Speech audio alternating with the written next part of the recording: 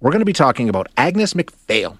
She was elected to the House of Commons 100 years ago yesterday. And it was a significant moment in Canadian history. So here to tell us all about it, we have Joan Sangster, who is the author of several books about women's history and politics, and Vanier Professor Emeritus at Trent University.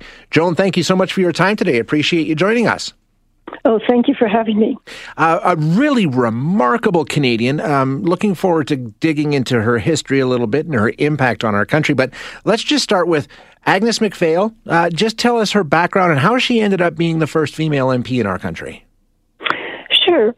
She grew up on a farm in southwestern Ontario, fairly struggling farm, so she knew the difficulties of farm life, and she really wanted to represent farmers in Parliament. It's one of the reasons she got into politics, but she trained as a teacher, which was important to her. She wanted some kind of career. And then just after World War I, got involved in the United Farmers of Ontario. And because of that involvement, she ran in her local riding and for the 1921 election. And 1921, now, in terms of trailblazing, women had only been given the right to vote in this country, for 2 years at that time, 3 years? That's right. Most women got the vote in 1918, and then in 1919 they passed legislation so women could run for Parliament as well. Now, she beat out 20 men running for the nomination in order to become the candidate. But even after that, the party still had some doubts and tried to encourage her not to jump into the race, right? That's absolutely right. She had a really tough nomination process. But once she was victorious, the riding executive had her in and talked to her and suggested she might just resign or pull back. And she was not going to do that. That was not who Agnes MacPhail was. And she said no, she would run. And she did and got elected. And her career, I think, and you make the point, it seems to have one constant theme, fighting for the underdog, right? She was always invested in that. Absolutely. When she first got into Parliament, she really wanted to represent farmers, although she did run on a farmer labor platform or ticket. And she often spoke up about the difficulties of farm life and what she saw as the corporate interests, which were benefiting, unlike farmers were, from the economy. But she increasingly became vocal, too, about workers' issues and workers' rights, visiting striking miners in Glace Bay in 1925, and then coming back to talk about the terrible conditions there in Parliament. So she took on labor issues more and more, and social issues like pensions, for example, prison reform. Prison reform, yeah. Yes. Prison reform was a really big cause, and she was very influential in that area, too. She was, particularly after her trip to Kingston Penitentiary, which was considered a little scandalous at the time, a woman going off to a men's prison, and then coming back and talking about the brutal punishment in that prison. So she was criticized for that. And she just kept on with that, and then later on also became certainly an advocate for reform in women's prisons as well.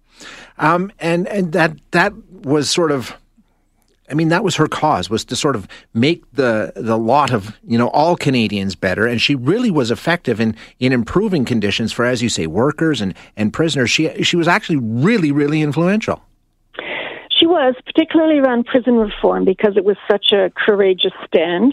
She was also influential in terms of Parliament and helping in terms of getting pensions passed, divorce reform so that divorce could be sought equally by men and women.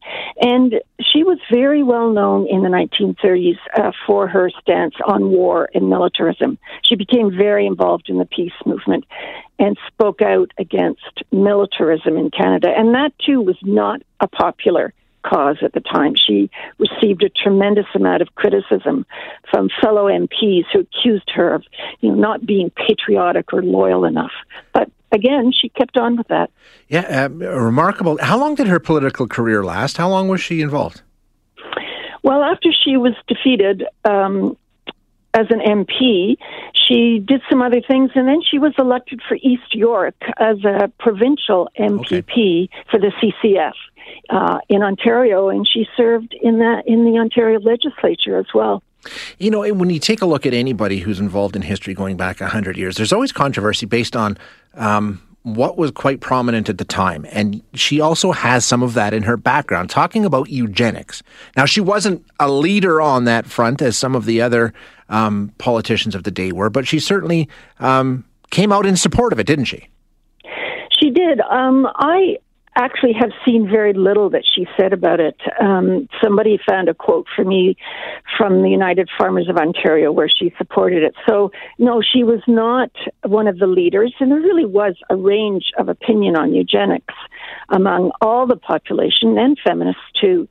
But like many people, she fell prey to those ideas, which we now find quite abhorrent. And she was the first to appear on the first female to appear on a Canadian currency, correct, other than the Queen? That's right, yes. And this was a commemorative $10 bill in 2017. Right. Great story. Joan, thank you so much for your time today. I appreciate it. Oh, you're very welcome. Nice to talk to you. That's Joan Sangster, who is author of several books about women's history and politics, and Vanier Professor Emeritus at Trent University. And yeah, Agnes MacPhail, 100 years ago yesterday, she broke the glass ceiling of the day, I guess, becoming the first female federal MP in Canada's history, and doing so only 2 or 3 years after women were given the right to vote in this country, if you can believe it, or not given the right to vote, won the right to vote, I think is a better way of putting it.